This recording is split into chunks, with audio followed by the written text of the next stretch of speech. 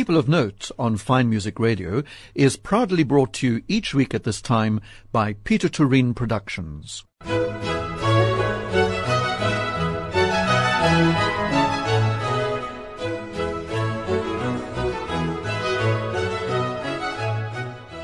Fine Music Radio, and this is Rodney Trudgeon welcoming you to this week's edition of People of Note. And in this uncertain world we are living in, what with the global COVID pandemic and global warming, to name a few of the existential crises we seem to be facing, it's often said that the next great war will be fought over water.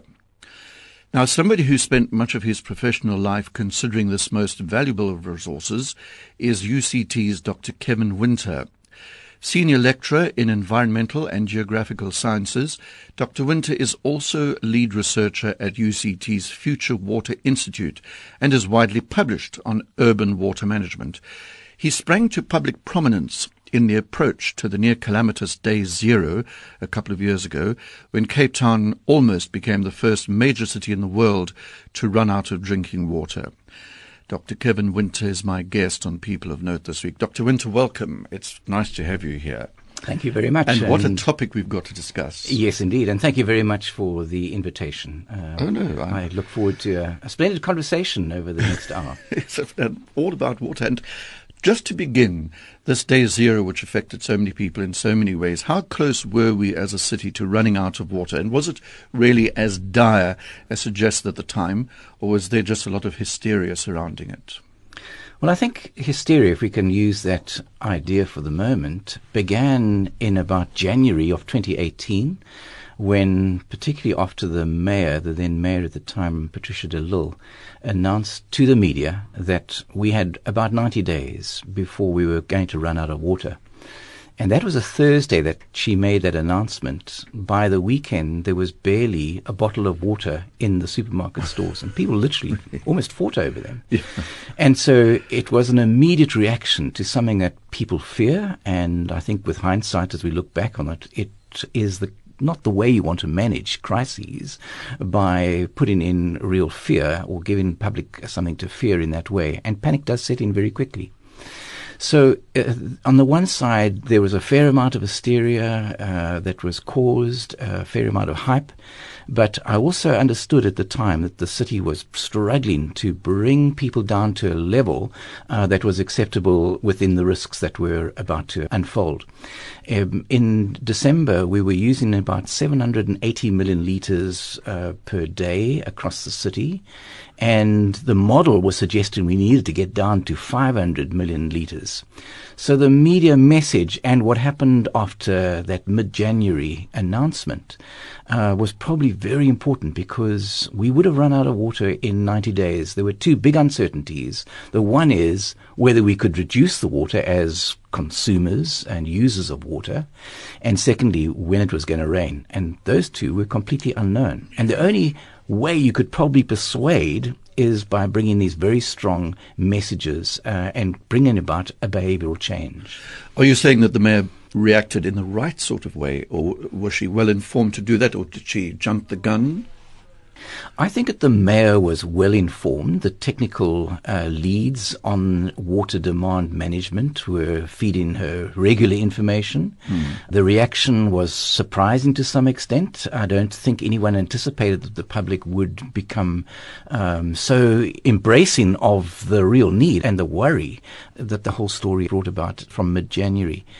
I think that looking back, it's difficult with hindsight whether we really should have gone down that route. But I think what did show is that soon after that, the amount of water that was used per day in the city dropped fairly dramatically.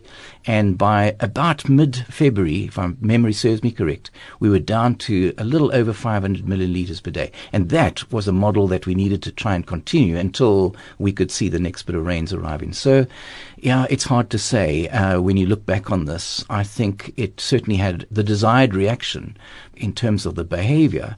But I think with hindsight, you don't want to panic a nation. And there was a lot of finger pointing at the time, actually. Could the situation have been avoided is the big question.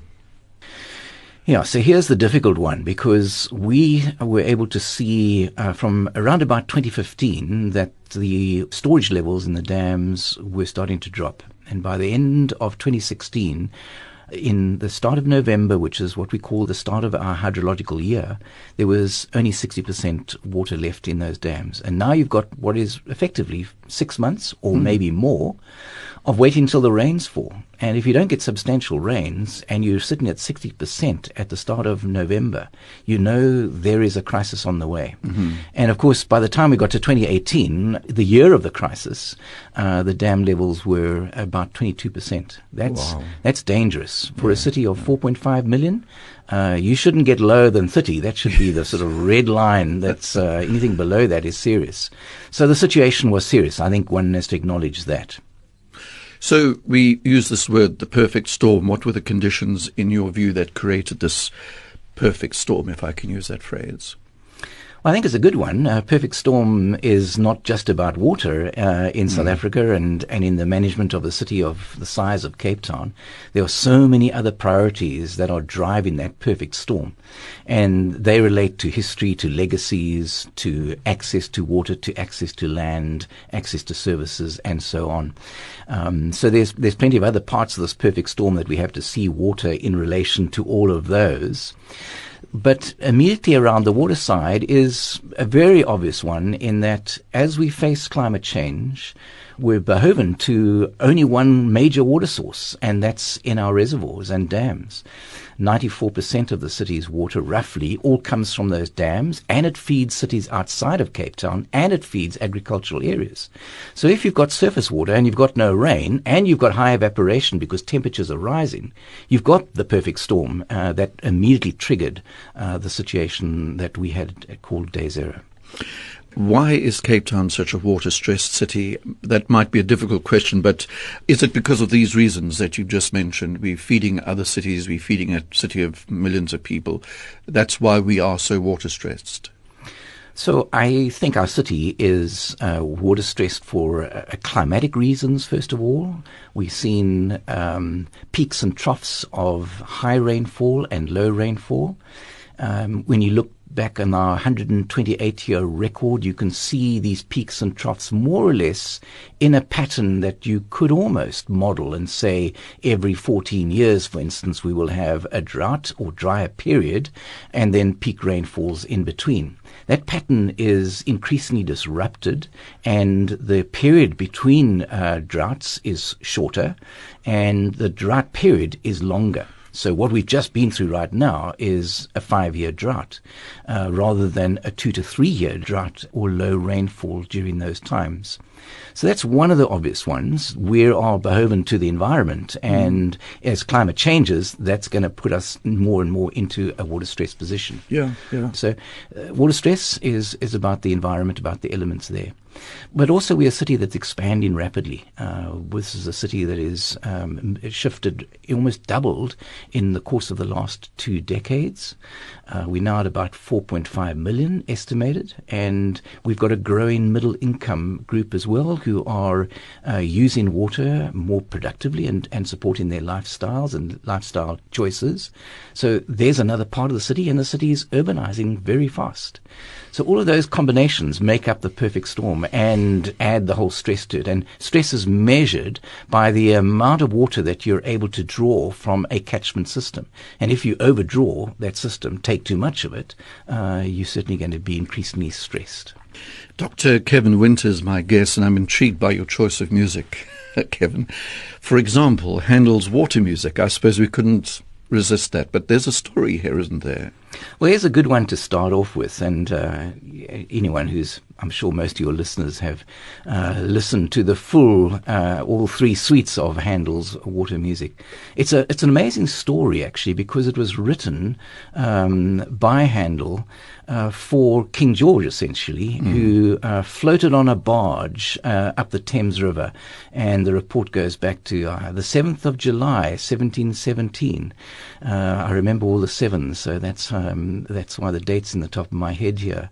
But he put an orchestra on the barge, and he had a whole lot of other aristocrats in the boat ahead, and they floated from Whitehall to Chelsea. It's a distance of about 5 kilometers. And I'm told that they didn't row. They literally just floated on the tide. And they embarked on this journey somewhere around about 8 o'clock, obviously when the tide was still coming in, and then floated back somewhere around about 11 o'clock at night.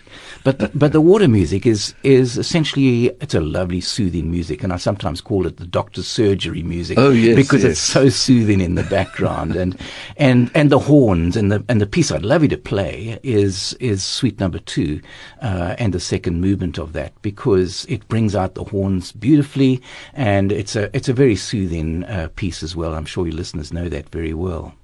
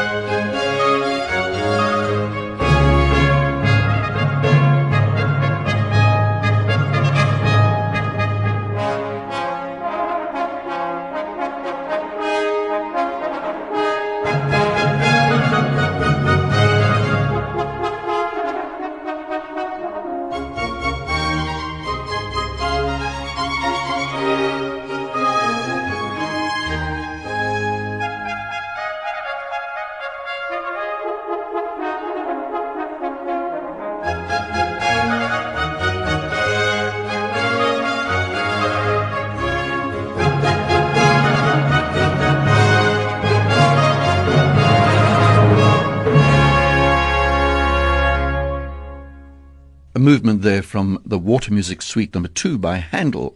And it was the choice of my guest on People of Note here on Fine Music Radio this week, Dr. Kevin Winter, Senior Lecturer in Environmental and Geographical Sciences at the University of Cape Town. We're talking about water. We spoke a lot, Kevin, about the Day Zero scenario. I mean, all of us have been made incredibly aware of water and water situations. I remember the water warriors going to houses and you weren't allowed, you had to be careful topping up your whiskey, for example. But what now?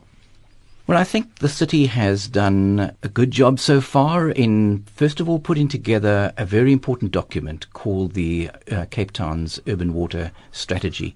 It's a means of trying to be committed to at least 5 points. And all of those 5 points will be too boring for your listeners. But essentially what is exciting is that the city has a plan now and is slowly starting to implement them. 2 of those plans, just briefly, one is to diversify the supply of water, and I spoke about earlier on how vulnerable we were to relying only on reservoirs.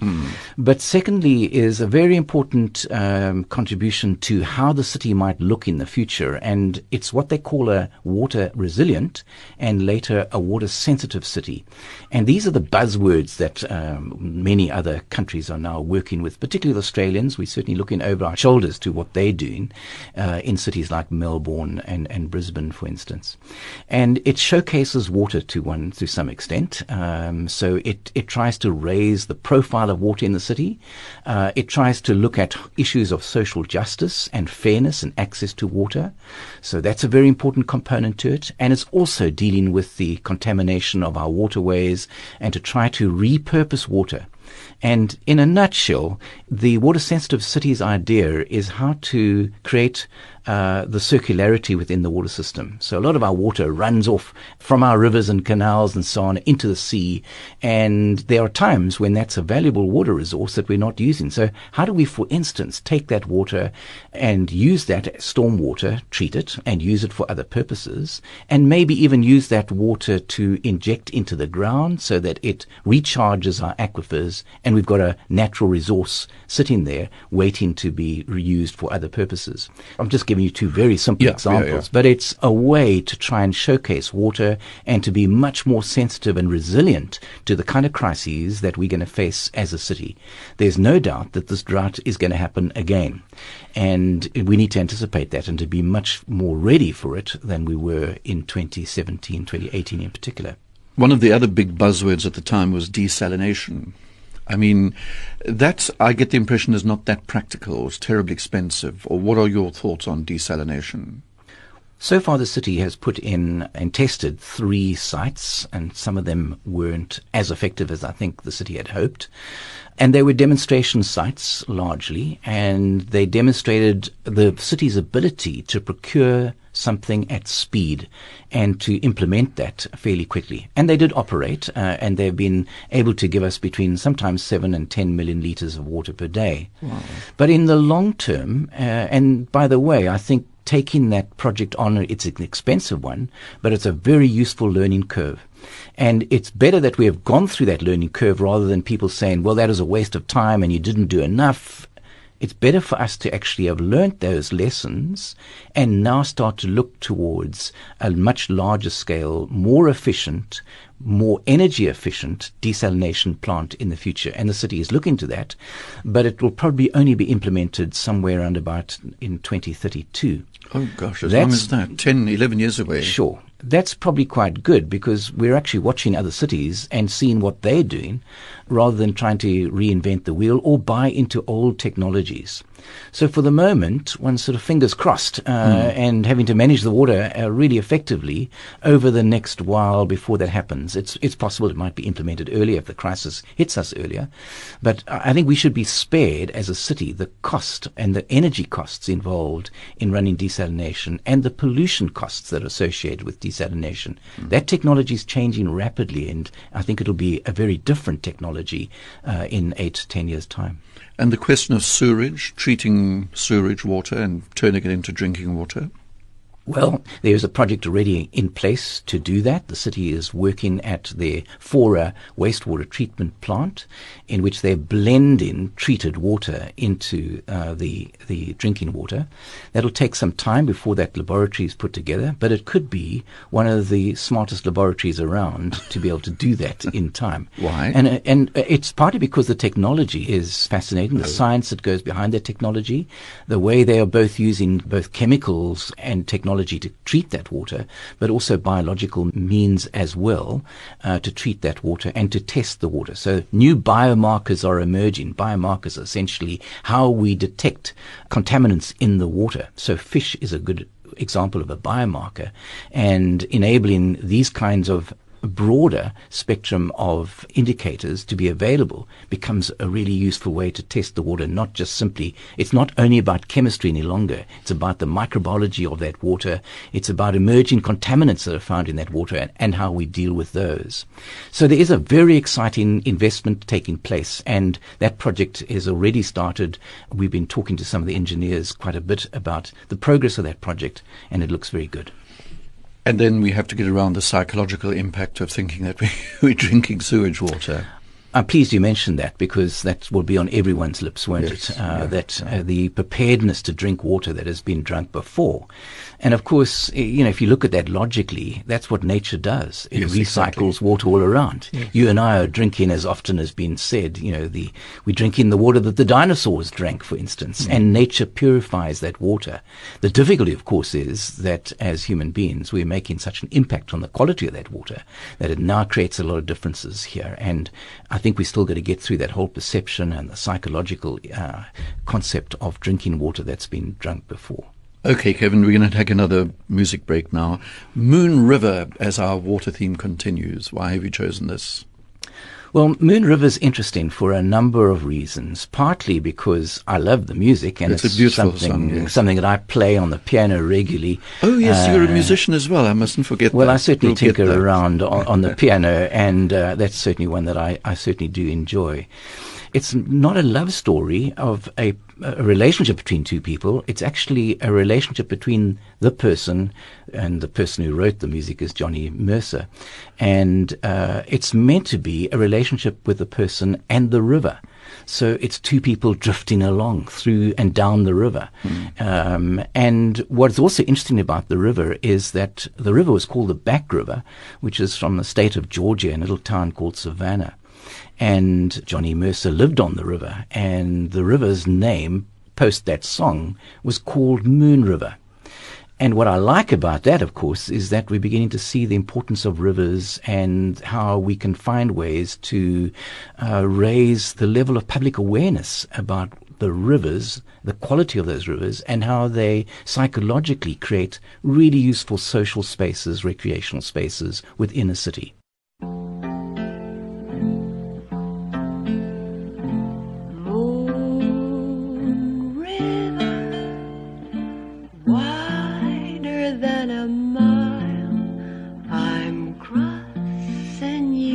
Style someday,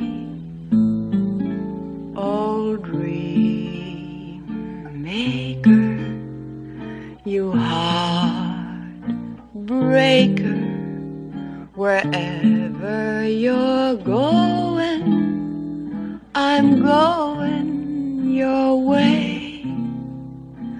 Two drifters off to see the world. There's such a lot of world to see. We're after the same rainbow's end, waiting round the bend. Huckleberry friend, Moon River and me.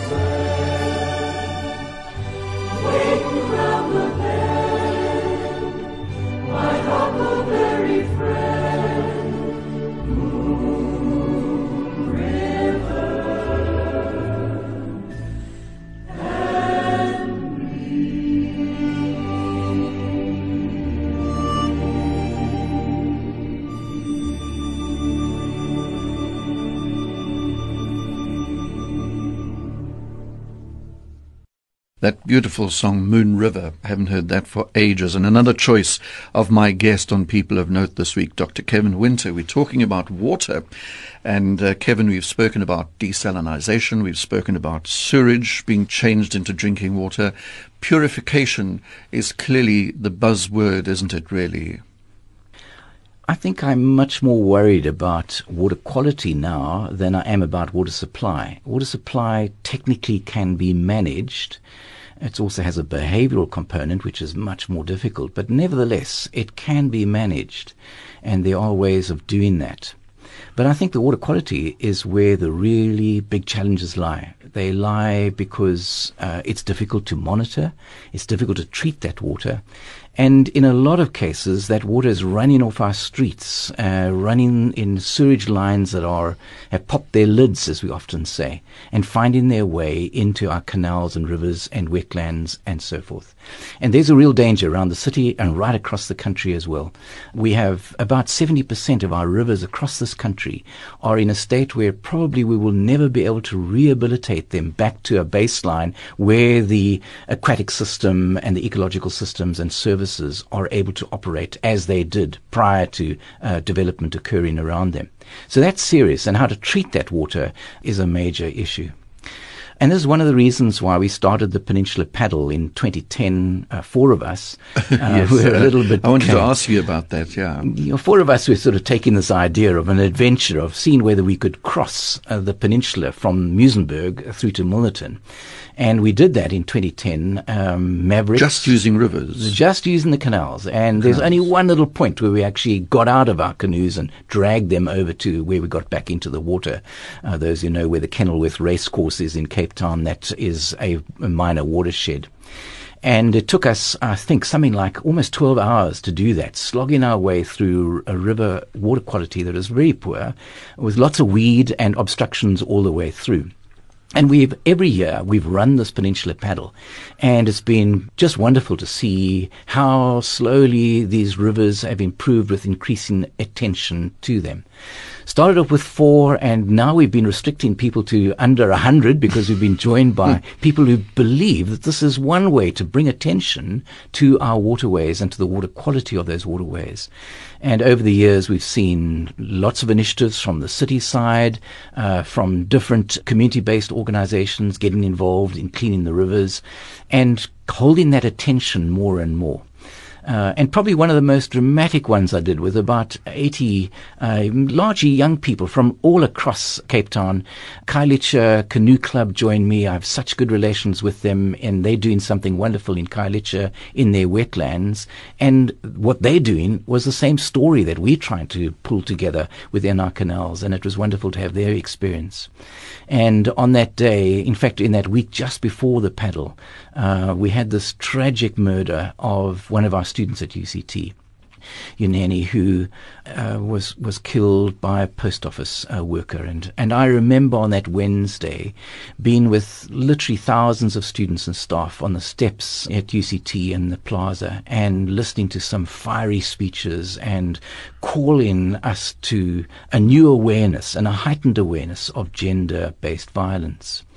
And when we started the paddle on that Sunday, I was wearing a black armband with my UCT T-shirt on, and I briefly explained why I was wearing it and my absolute empathy for family and friends and for the whole UCT community. We were absolutely burnt by that. It was a reaction which reverberated right through our community.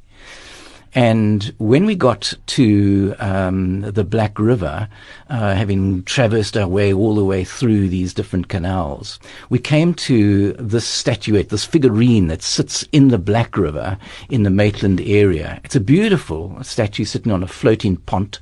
It's called the Lady of Hope, and she's holding a baby in her arms. And we got together, brought all the canoes, we clung onto that float for a while, and onto each other, and just were silent for probably at least a minute, and just reflected on gender-based violence, in amongst this adventure that we were doing, to think about other very important issues that are going on around us. A very poignant moment. I'm sure. That statue, wasn't there a story about it sort of appeared and no one knew who put it there? Is that the one you're talking about? Correct. Amidst all the flamingos and things. It Correct. stands on a boat, actually, and no one knew how it got there or when it went away, because it goes occasionally and comes back, doesn't it? Sure, it does. And there is an art school in the northern suburbs, and they've been doing this for a number of years and replacing the statue. I think it's less of an open secret now, but very valuable to see how art can bring together, in our case, the emotions and the Lady of Hope. Yes. And perhaps the reason why I mentioned how the Back River might have been changed, and maybe I could say the Black River was changed to a river of hope. Yes, gosh. Because that river, I was going to ask you, I interviewed somebody on this very program some time ago about the Friends of the Liesbeek River system and all that. And you're part of that as well, aren't you? Am I right in saying that? Yes, I have been part of the Friends of Liesbeek on their executive committee since 1996, in fact, and led it at various stages. Now what I do is tend to bring a lot of my research and students to assist with that project, and also still involved in raising funds. And we have an amazing organization that for 30 years almost has been cleaning that river and creating a wonderful environment. It's got lots of challenges, lots of pollution coming down it, but it's a model which brings private and public investment in caring for a river.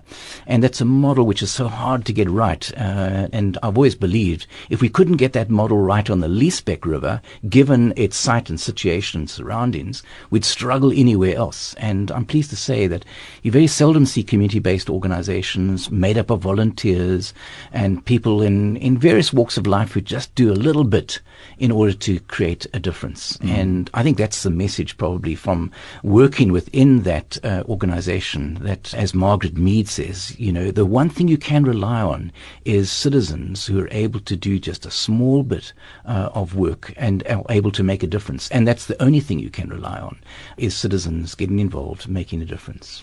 Just before we take our next piece of music, just very briefly, you mentioned rivers and how important they are in cities. And here in South Africa, we don't really have those magnificent rivers that flow through the cities, do we? And it's such a pity, because from an entertainment point of view, from water supply, when you think of the Thames and the Elbe and the Rhine and all those, and the Seine, it's very sad that we don't have big rivers in our cities. I agree. Why is that? I mean, good heavens. I agree. The problem is certainly that the rivers reach a stage where they're a threat.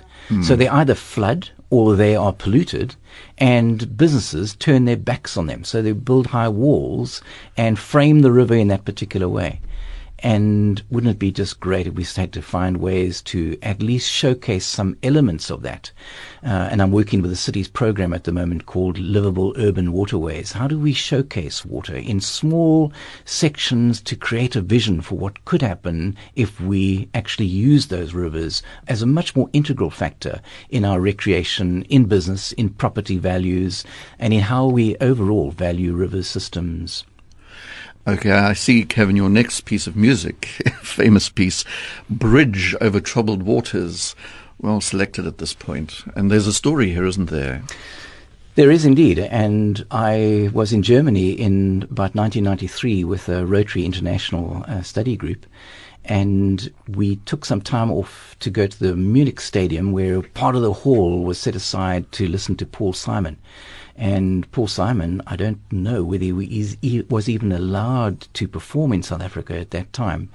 And I stood within about 3 meters from the stage, and it was just such a moving occasion. And I was aware of what he was doing at that stage with Ladysmith Black Mambaza and with Joseph Shabalala, and incredible music. And I'd love to have played more of that, because that's also dramatic and such a wonderful combination of Paul Simon's music. But Simon and Garfunkel have always really been magic musicians to me. They are writers that have a deep sense of understanding of relationships and of introspection as well. And Bridge Over Troubled Waters, I've chosen it because it is, and it follows on from what I've just said, is how do we deal with these problems? What is that bridge over these really troubled waters that is not only about supply but also about water quality?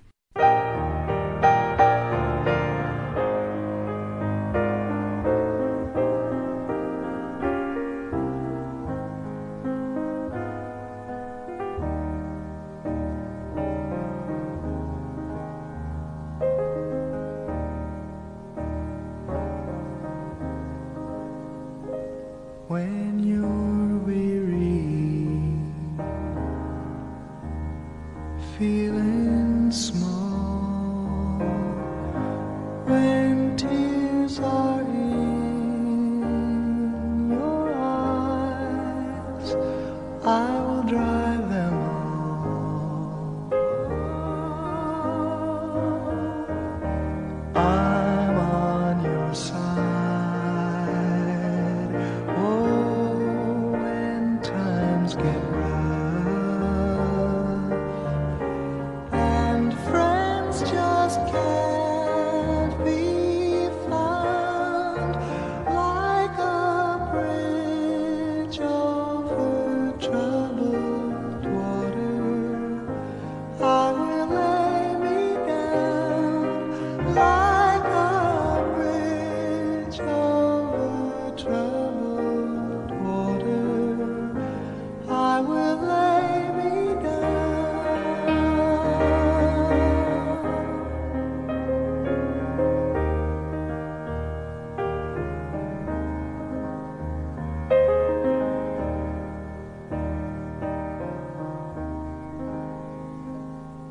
When you're down and out, when you're on the street, when evening falls so hard, I will comfort you. I'll take your part. Oh, when darkness comes and pain is all around, like a bridge over troubled water, I will lay me down.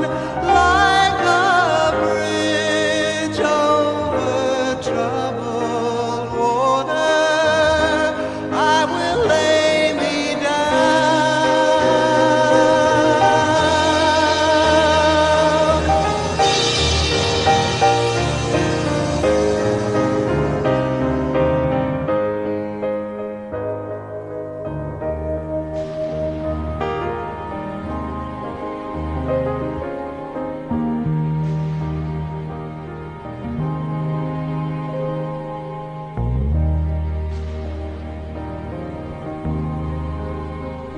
Sail on, silver girl,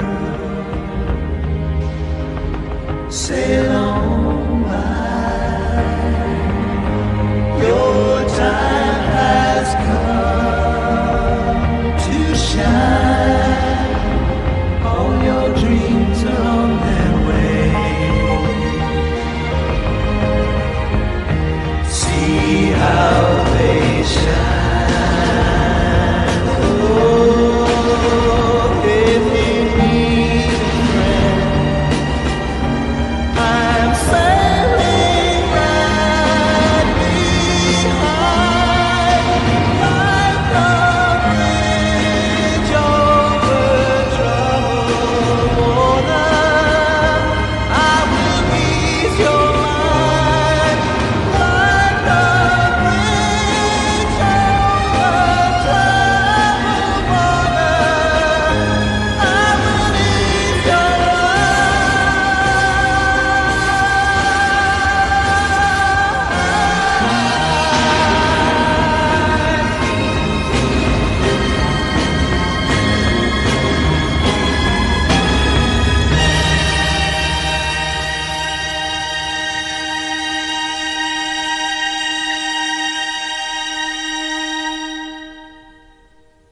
That's a beautiful song. Bridge Over Troubled Water, Simon and Garfunkel. What a, I don't know, a cult tune that actually. And one of the choices of my guest on People of Note here on Fine Music Radio this week, Dr. Kevin Winter.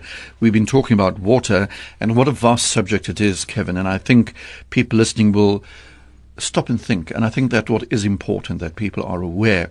These days you go into public lavatories and things and you see signs about our valuable resource, all as a result of day zero. And I think that that's very good, even in these dreaded COVID times. But one of the things I wanted to fit in before I let you go is a project in Franschhoek called the Water Hub, water research called the Water Hub. Can you explain what that is? Because it actually sounds fascinating. Well, thanks for asking the question. In about 2013, I was with a number of officials, including the Premier at the time, Helen Zille, and we were examining an old abandoned wastewater treatment plant and considering what you could do with that. The land belongs and the infrastructure belongs to the Stellenbosch municipality. And I got quite excited by that because I thought, here's an opportunity to try and build capacity in research and innovation and to create a demonstration center which showed how we could clean water, particularly using nature-based processes and solutions, and fit into the whole genre of sustainability science. And to demonstrate that and to show how we could treat that water without adding chemicals, without adding more energy. Could we take water, in this case, from an informal settlement and use large-scale biofiltration systems to recover the resources from that water and to use that water productively for multiple purposes, ultimately to try to create jobs in that area? And when you're using water productively, first thing that comes to mind is how do we grow food for a hungry population? In the informal settlement, there are about 6,000 people living further upslope of the Water Hub site. And because of poor access to sanitation and water and no formalized drainage systems that are able to direct water into a sewage system, the water comes down the slope and bisects the site. So this is an amazing opportunity to try to explore how we could bring about new innovation and new ideas in treating that water. So that water, I mean, by sheer coincidence, comes down like that, past this site, this hub, and now you can direct it, you can harness it through the system. Is that what you're saying, of this water hub? Correct. So these are biological filters which enable us to understand microbial systems where a lot of the water cleansing and the bacteria lies. And the water's coming in at E. coli levels, which is the bacteria. It's frequently measured at anything up to 200,000 counts per 100 milliliters. So it's sky high. It's off the charts. The nutrient levels are sky high as well. If you had to capture that water and put it into a small pond and leave it there for a few days, you could just about walk across that water because algae would form across it and it would form a solid cake on the surface.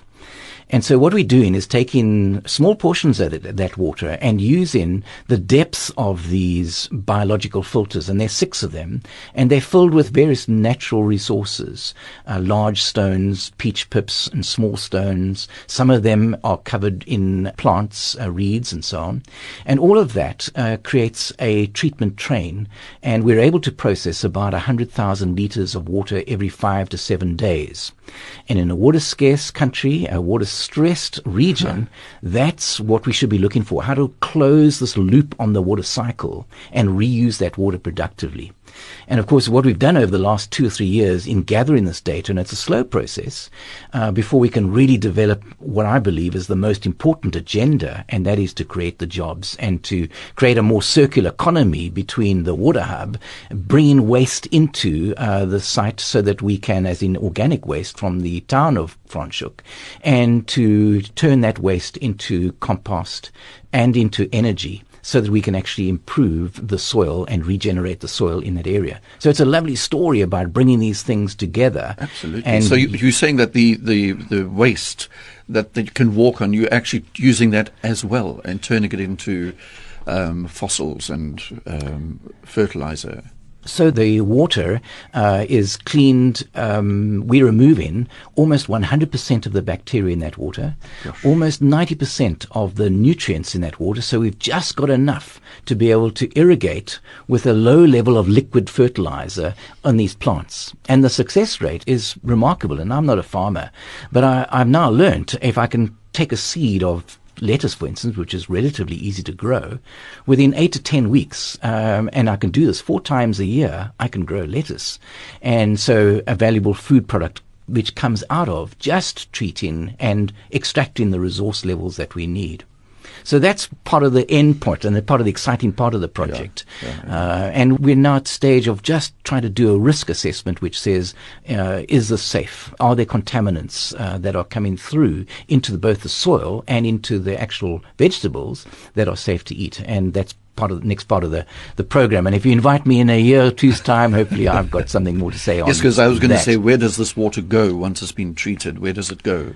Where do you send it? So a small portion of that water is what we use for irrigation on the site, but the rest we turn back into what eventually becomes the Franschhoek River and then into the Berg River. Okay. And we're only taking a small portion of it, so one has to upscale this even more to be able to almost divert the whole of the river that has been contaminated in this way before we place it back into the Franschhoek. And I should add one more thing, because it seems illogical that you're working downstream and capturing all the problems. Yes. You should be working upstream. Yeah. And, of course, that's where the big challenge lies. How do we get projects now running that are able to improve the whole river corridor and then start to meet some of the other very important needs of people living in that informal settlement? You know what? We're going to stop our conversation there about water, but I just want to end, having listened to you and your fascinating story, Dr. Kevin. What made you so passionate about water? What made you choose this career? Yes, I did a PhD in water, so I clearly am committed to the idea Yes, of like water it, and how we manage water. I grew up in a family, first of all, that was a sailing family. I've raced in small dinghy regattas and also keelboats later. And more recently I've sailed quite a lot in regattas. So water has always attracted me, particularly inland water. And water quality has always been uppermost in our minds, because we're sailing it. We're sailing on flays like Zeekoevlei and Suntvlei, which have very high pollution levels. And I suppose I've been lucky to escape any infections from that. But it's been in the outdoors, and water energizes me as well. I think it does for everybody, actually. We value water. When you come to water, you sense that this is an incredible energizing force. And as you watch the flow of that water, and I guess the music has hopefully helped us to engage with it as well, it's an incredible part of our human being. And, when we think 70% of our physical form is made up of water, maybe there's an affinity there which helps us to sense almost the spiritual and value that we place on water. Absolutely. In this and way. What could be more exhilarating than watching a waterfall or a strong flowing river or even a very slow little stream? The sound of water as well. And then there's the sea, but that's another story. Okay, your last piece, Kevin, before I let you go. Well, I think we should go to something a little more contemporary, and that is to Michael Jackson's Heal the World. It's a fairly old song, but it's a class act, first of all, if you've ever seen and watched him on the stage. But the words are one which brings huge empathy, and in a stage where we are with this pandemic and feeling that the world has let us down, and we've got a lot of things that we could moan about. The song is about healing the world. It's about considering our children's children. It's about love, and it's about empathy. We need to probably be doing more to listen to each other and to empathize with each other, rather than, I guess, telling people what to do and thinking that we're mavericks and can solve the world's problems. It confirms, I think, again, the statement I made earlier on, quoting Margaret Mead. And if I can just finish off with that final one, which I need to say more as a quote. And Margaret Mead said, "Never doubt that a small group of thoughtful, committed citizens can change the world. Indeed, it's the only thing that ever has." And Michael Jackson's Heal the World speaks to that. Thank you, Dr. Kevin Winter, for a really, really fascinating interview. And I'm sure many people are now going to consider water in a completely different light. Thank you, Dr. Kevin. Well, thank you for the chat. I really enjoyed it too.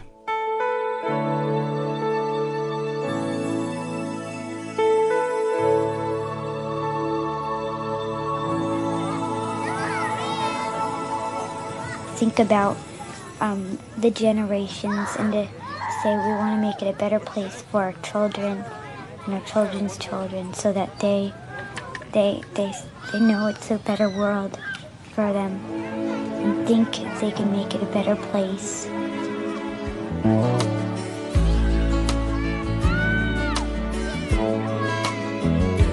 There's a place in your heart, and I know that it is love. And this place is much brighter than tomorrow. And if you really try, you'll find there's no need to cry. In this place, you feel there's no hurt or sorrow. There are ways to get there if you care enough for the living. Make a little space, make a better place, heal the world, make it a better place for you and for me and the entire human race. There are people dying. If you care enough for the living, make a better place for you and for me.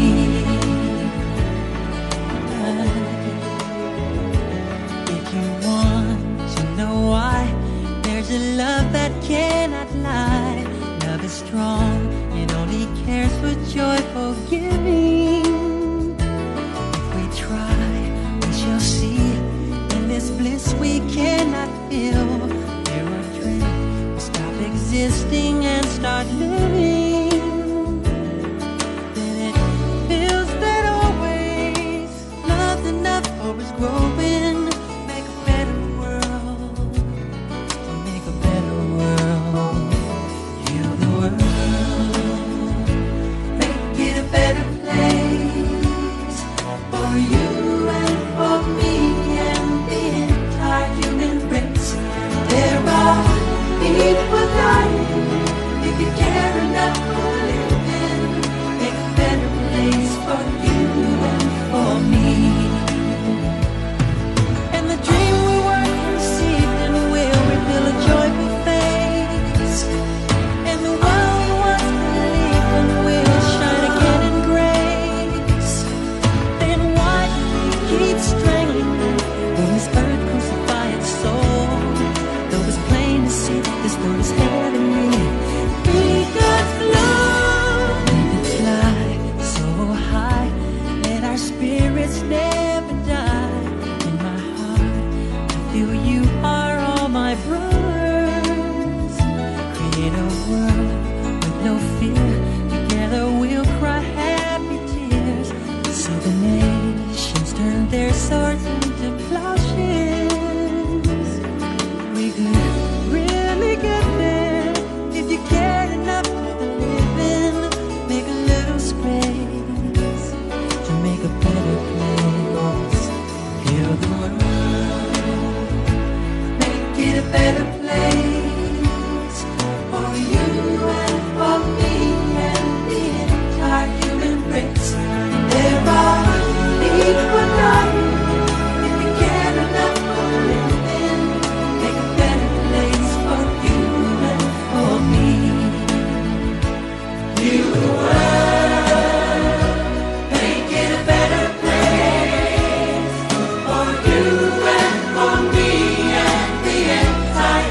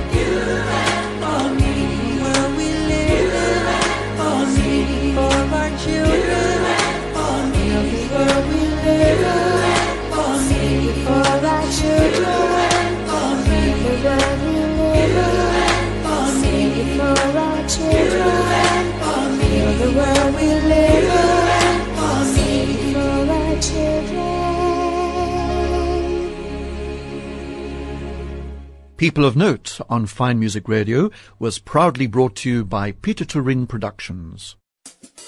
FMR